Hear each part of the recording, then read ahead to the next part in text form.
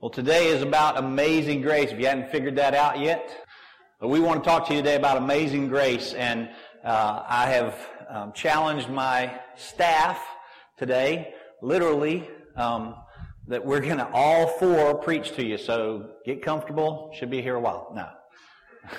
They've worked very hard today to just share with you the truth about amazing grace. And so I want you to hear the backstory to this great song. It's one of the most famous hymns in the world. It's played even in movies. One of the reasons they can do that, by the way, is because it never actually speaks of Jesus Christ. The interesting truth is the value of grace, ultimately at this level could only be attributed to Him. And so John Newton, when he wrote this song, knew that. In 1736, an 11-year-old boy by the name of John Newton boarded a ship that would become his home for the next few years. His mother had died 4 years before of cancer, and his father was the captain of that sailing vessel, which was commissioned by his owners to capture and transport slaves all throughout Europe. And Newton would learn much about seamanship from his father and much about the slave industry. Later, he decided to join the Royal Navy. And when he did, he became very disillusioned by the Royal Navy because the conditions on the ship were so deplorable for him that he had to leave, and he defected. He literally just quit, which you can't really do when you join the Navy. You can't just quit whenever you want to, can you, Brother Warren? Well, he just quit the Navy, and so they eventually recaptured him. He was flogged, and he was put in prison, and his sentence was to serve some time as the lowest level seaman on a slave ship that was owned by the Navy at the time. And so he actually was treated, in his journal, he says he was treated worse than most slaves for a number of years because of the choices he had made. So it's an interesting start for him. He was finally rescued from that fate by a friend of his father's. Another captain of another vessel saw him in the condition he was in and said, I would like to just have him on my ship. So the Navy gave him away, and he became part of another traveling vessel. But eventually he started his own business, buying and selling slaves. He was the captain of his own slave ship. Now you think about this. The song that we sing, Amazing Grace, we just sang the verses of it just now, was originally written by a guy who trafficked in slavery. John Newton was a captain hardened by years of life at the sea. He worked in the slave industry, which if you think about this means he did not value life like we know to value life. He could not value life and do the things he was doing to those slaves, right? It was a dramatic deal for him. So there was this moment in his life as a sea captain when a storm hit his ship that was so bad, he thought everyone, including himself, would perish. And on May the 10th in 1748, this giant storm came upon his ship, and he had no answers. He couldn't solve the problem. He couldn't get out of the storm. There was no solution. He was sure he was going to die. And he began to reflect on his life, like many of us. When you get in those life-threatening situations, your whole life kind of flashes before your eyes. Well, he remembered his childhood. And one of the things he remembered is before his mother had passed away, she used to take him to church. And there he learned about God and Jesus. And he hadn't thought about that in years. But in this massive storm that was about to destroy his ship and all the souls on board, he thought, I might need to just turn to God. And he cried out to God. And his prayer was real simple. Think about this, how simple it is to get God to help you. He literally said, Lord, have mercy on us, as he cried out from the deck of his ship. Now, he records in his journal that at the very moment he said that, the storm began to lessen and became weaker and weaker. And suddenly, he knew he was going to be safe. But he also knew that was the moment of his turning to God and God turning to him. He calls it, in his journal, he calls it the Great Deliverance. Isn't that cool? The Great Deliverance. Some of you have been greatly delivered in a magical moment by God. You have. I remember when I was in the second grade, that happened for me.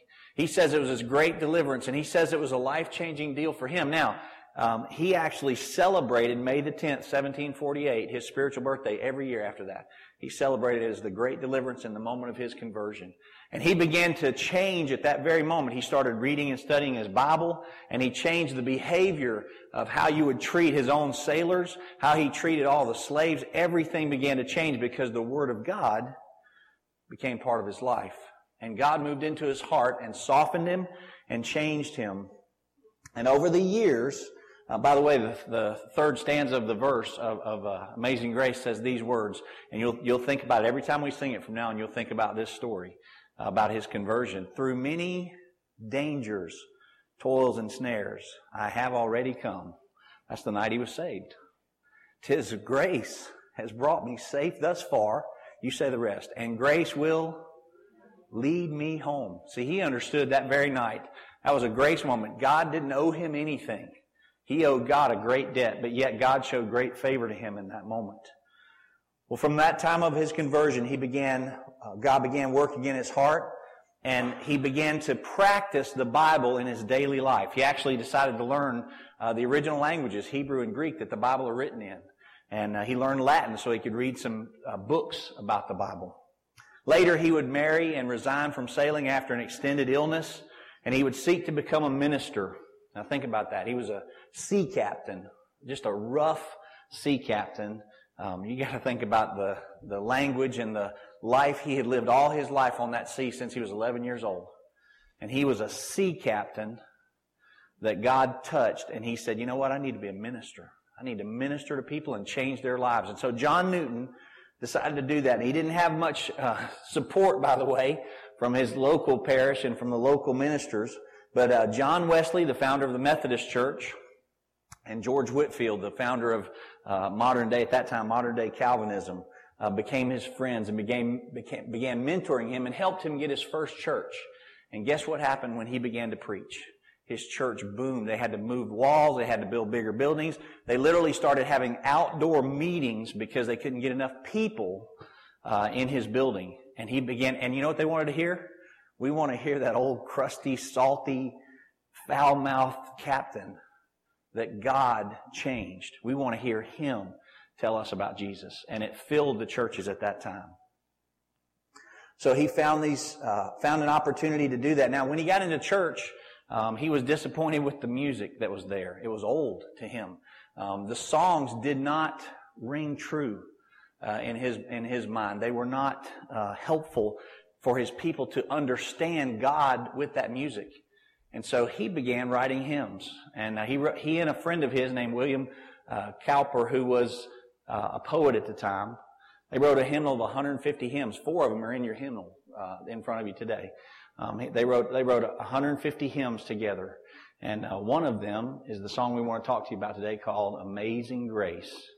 And that song has some great truth in it. The very first verse that we just sang, we want you to hear it this morning. So listen as these gentlemen present to you what it means to be wretched, lost, and blind. And then we'll share the story of grace with you.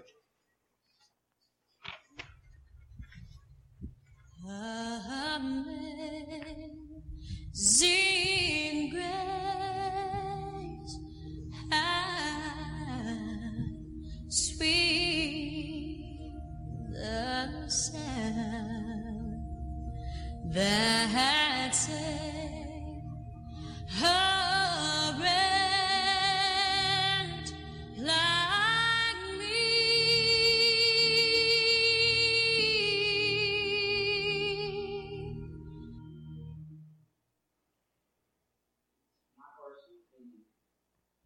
That grace can really only be understood when it's viewed through the eyes of someone who's desperate for it. You know, when you're raised in church, you're a church baby, as I was, and as my kids are, you don't really think about how important that grace is because you already know you got it. But there are a lot of people out there that don't know how that works. And I found myself now reflecting back on my life. I was that person for a really long time. Because see, I had a great life coming up. I had 2 parents who loved me. I was raised in this church. I was loved by my family, my friends. All that was great. But I still didn't find the cross to be fulfilling in myself.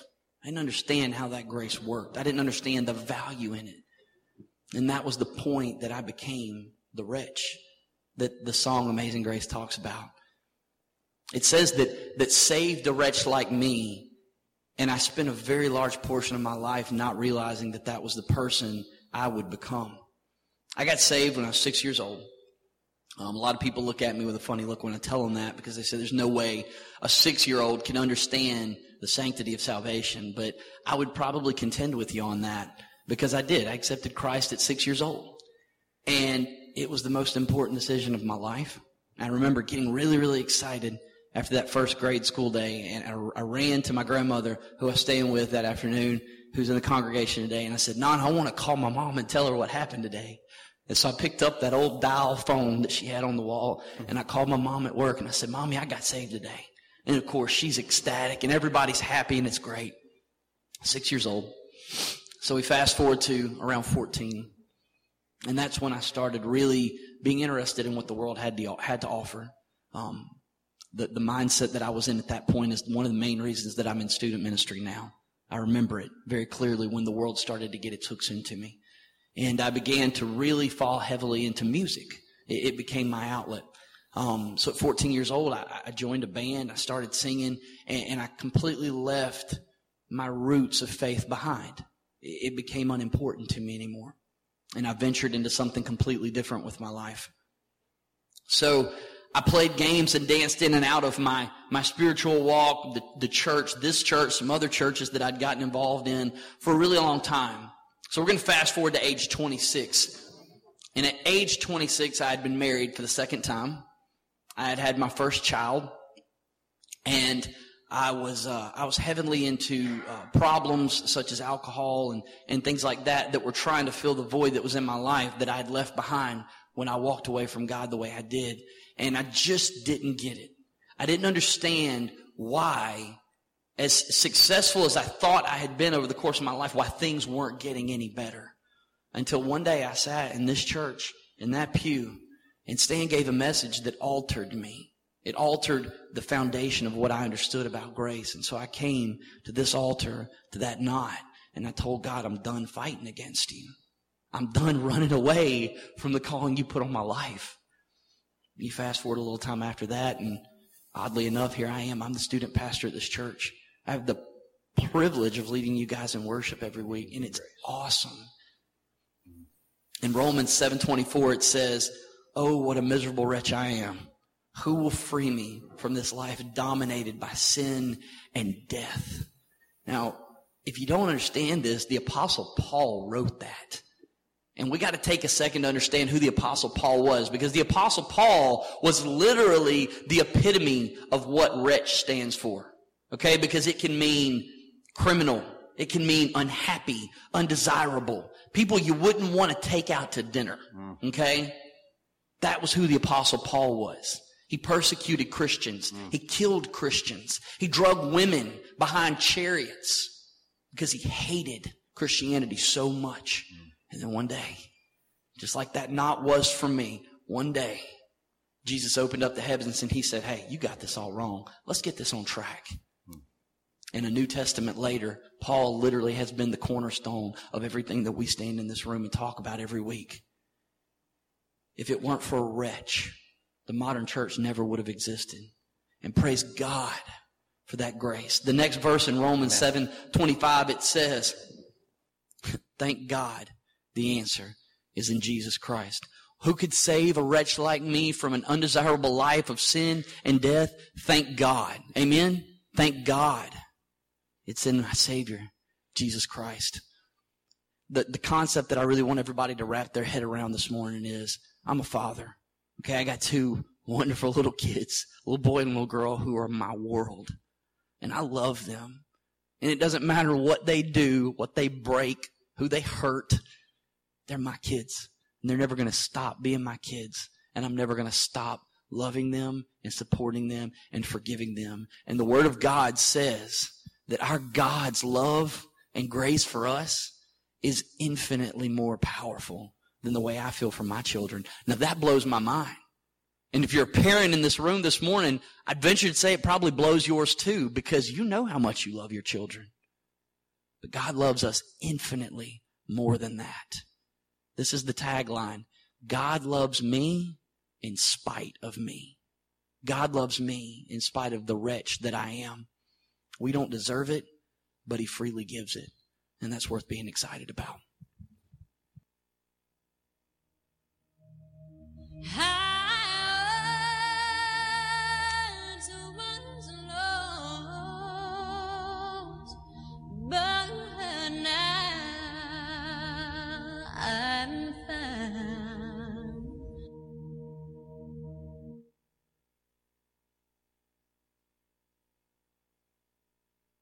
Being lost is not being lost going somewhere. It's not a destination that you're trying to find.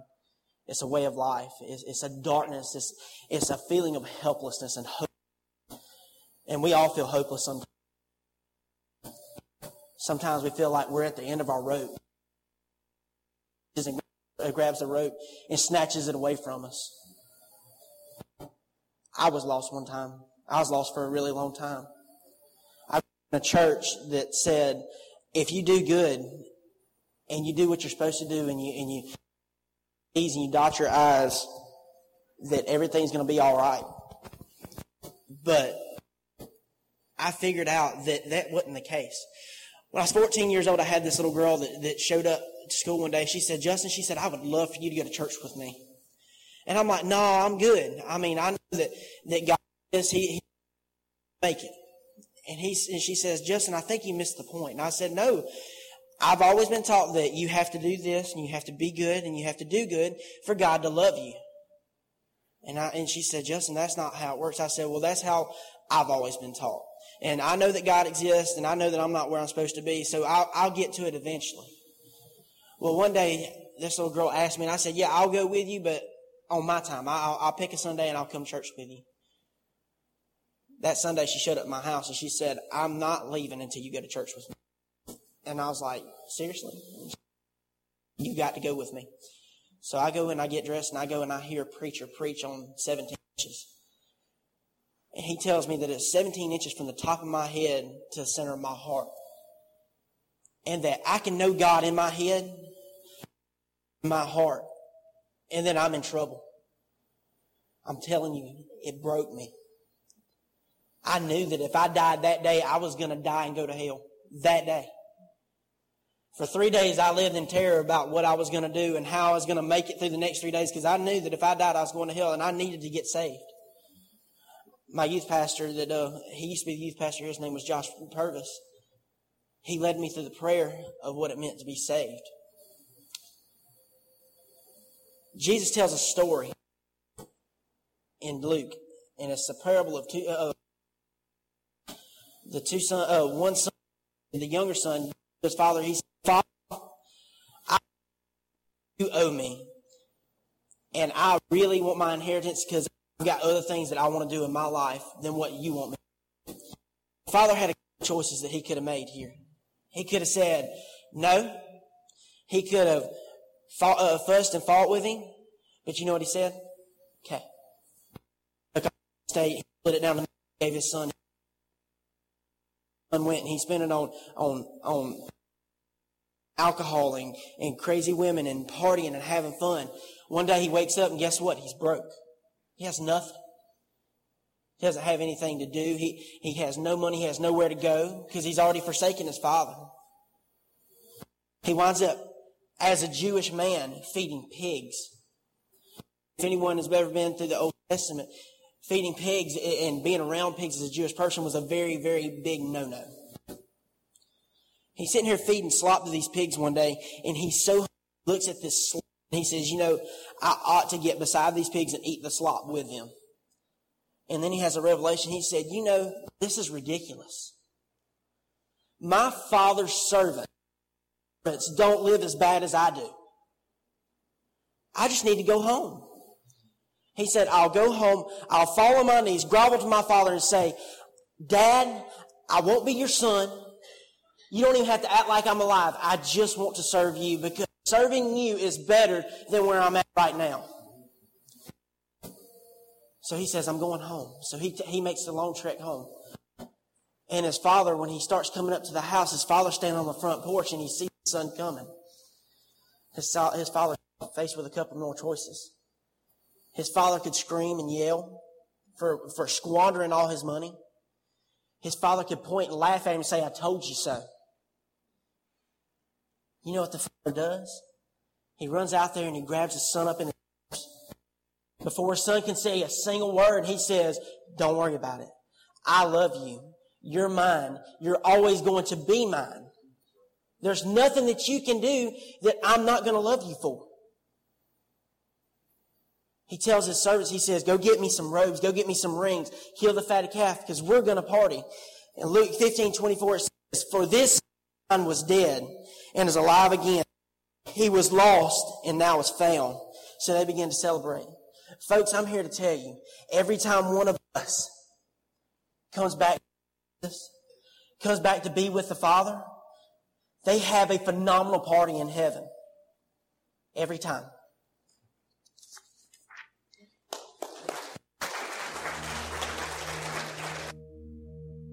I was blind, but now I see.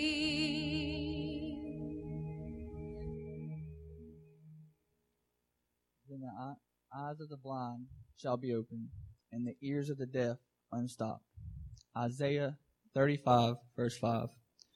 We walk in a way that we all think is right, that we see a right path. But the God who sees all things knows that to be a false idea and a false thought. We often blindly follow a crowd to what they think is right and what we see that they're doing as to be right. Or we maybe simply just say, "No, I know how to rule my life. I know what to do, and no one else can tell me how to do it." See, I once thought that was the right path, that I could see that right path, and I was following blindly. I thought to myself in a very law-based mindset, well, I'm not robbing anybody at gunpoint. I'm not killing anybody. I'm not committing murder. So I'm doing all right. I'm doing pretty good. See, I thought things like, making money, having sex, driving fast, drifting, racing, just normal teenage outlaw, so to speak, was okay. And that was all right. That I would do enough good things and I'd be okay to outweigh some of my bad things. That the law would justify me. Thought that's how you did good in life. Thought that achieving those kind of goals would get you to a good place in life and would be okay for whatever your eternity may hold for you. Then God showed me I was blind, that I couldn't actually see anything at all. That when I would look out, really it was a tunnel vision of darkness, and I was completely surrounded in black. Didn't know anything at all of what I could see or what I was actually looking at. There was no light in my worldview at the time. People call me a pessimist, but I keep telling them, no, I'm just a realist. So at the time, darkness and the pessimistic side of life is what I saw, and that was it. So I thought I was doing all right. God showed me that was to be false and showed me otherwise. So I wanted to just stay on that dark side. I didn't even want to see the light. I didn't want to move toward the light or any of that. I didn't want any of that. So I was blind. I did not see what I was looking at, even though I thought I did. See, in the original language of the Bible, when you look up blind, it leads you through a couple of definitions you have of blind, and it leads you to hardness, to look up into the word what hardness means in the original language. And I thought that was very interesting. It seems peculiar to myself when I first saw it, and probably to some of you. So, but what it gets at is we have calluses that we build up spiritually and mentally to ourselves for things that we do that we think are okay. These calluses can cover our eyes spiritually. We don't see that light side. We don't see what is actually God's trying to show us and give to us. So they're over our eyes and they harden our heart. The calluses harden our heart as well. So we can't feel God, we can't hear God, and we definitely cannot see God and His presence and His light anymore. So what we have to let God remove these calluses so we can truly see what God is giving to us, what God's trying to show to us. But God has to remove that, but we have to be willing servants to do that. We have to obey that call. Paul was mentioned earlier, and I'm going to mention him again. He originally, before his, traumatic conversion, he was known as Saul, his persecutor of Christians. He had things like scales fall from his eyes. And that's the way I like to picture it, because that's when you're lost, like Justin has talked about. You don't have sight. You're like the blinders on the horses at like Mardi Gras or something of that sort. You see only what's ahead of you, if you're seeing at all. And you really are not seeing yet, even though you do. God knows that to be true, that we are all blind and walk blindly.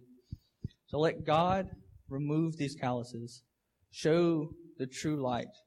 You may like the dark side and you may like to stay there, but I'm telling you, as someone that's been on both sides of that fence, being on the light side, walking in the light, and being able to truly see life for what it is and truly see God's will is way more beneficial. So I ask that we open our eyes and let God remove those calluses from us so that we are no longer a blind culture in a blind world.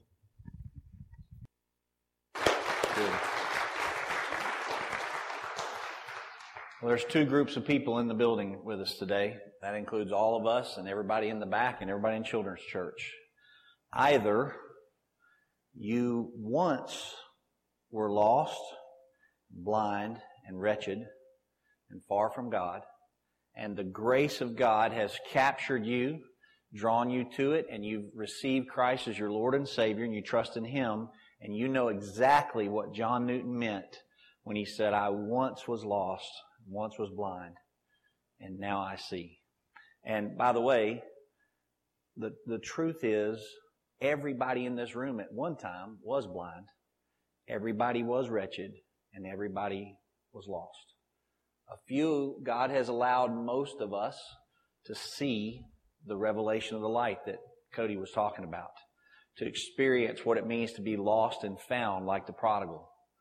Most of us have seen that, but some of you may not know. So the other group of people that would be in the room with us today are people that are still wretched. And as the pastors were speaking today, you were recognizing in your head, that describes me. I am lost. Lost isn't a destination, by the way. It doesn't mean you don't know where you're going. It's a condition of your life. Everything you do will be lost if you don't find Christ. So you don't want to go out of this place today like that. You don't want to be lost. You sure don't want to be blind. And you don't want to be a wretch. And the Bible says there's a way to solve that. It's by trusting Christ as your Lord and Savior. Trusting in the amazing grace that can happen. And when John Newton wrote the song Amazing Grace, he was thinking of a verse from the Old Testament. I'm going to let you see it on the screens here. It's from 1 Chronicles chapter 17. And let me set the background of this before you just jump into it. God is speaking to David through a prophet. And he's telling David all these great things that are going to happen to him as king in his future. And it's all the promises God made to David really fit into our New Testament as the promise of grace and eternal home in heaven. And so when David finally connects with all that, he gets to talk back to God. And it literally says, I love this translation, it says, Then King David went in and sat in front of the Lord. He sat in front of the Lord. And he said, Lord God, who am I? What is my family, and why did you bring me to this point? Then he says, but that was not enough for you, God. In other words, you've given me this great family, this great responsibility of Israel, and this great personal family. You've also made promises about my future and my family. God, you've treated me like a very important person. You know what Christ did for us on the cross? Ephesians 2:8-10 says it this way, For by grace you have been saved through faith. It's not of yourselves, it's a gift of God, not by works, so that none of us can boast. You know what Christ did on the cross? He treated you like a very important person. He actually died on the cross to say these words to you. I don't want you to live in eternal hell. I want you to live with me in heaven. For the rest of eternity, I want you to be with me. That is the amazing grace of the New Testament. And it doesn't matter what you've done, just like the prodigal son, just like the Apostle Paul, who used to bounty hunt Christians. It doesn't matter what you've done. It matters what you do with Christ. If you'll trust Christ as your Lord and Savior today, you will no longer be wretched, lost, and blind. And the spiritual blinders will come off. You'll see things like spiritual things like you've never understood before. Now, some of you may have a head knowledge like Justin was talking about, but you've never actually had a heart knowledge. You've never trusted Christ as your Savior and put your whole life in His hands. That's what we're asking you to do today to experience amazing grace. So would you do this? Would you bow your heads with me? And as we prepare to sing, Brandon's going to sing a song called Just As I Am, a little different tune for you. But as we prepare to sing, I would like to ask you, with your heads bowed and your eyes closed, everyone just be real still for a minute. Your head bowed and eyes closed. Would you consider, are you someone who would want to come to the altar at the end of the service in a minute when we sing? Would you like to come forward and just thank God for the grace you already have? You really should thank God for grace and the salvation that you have. You're no longer wretched, blind, or lost.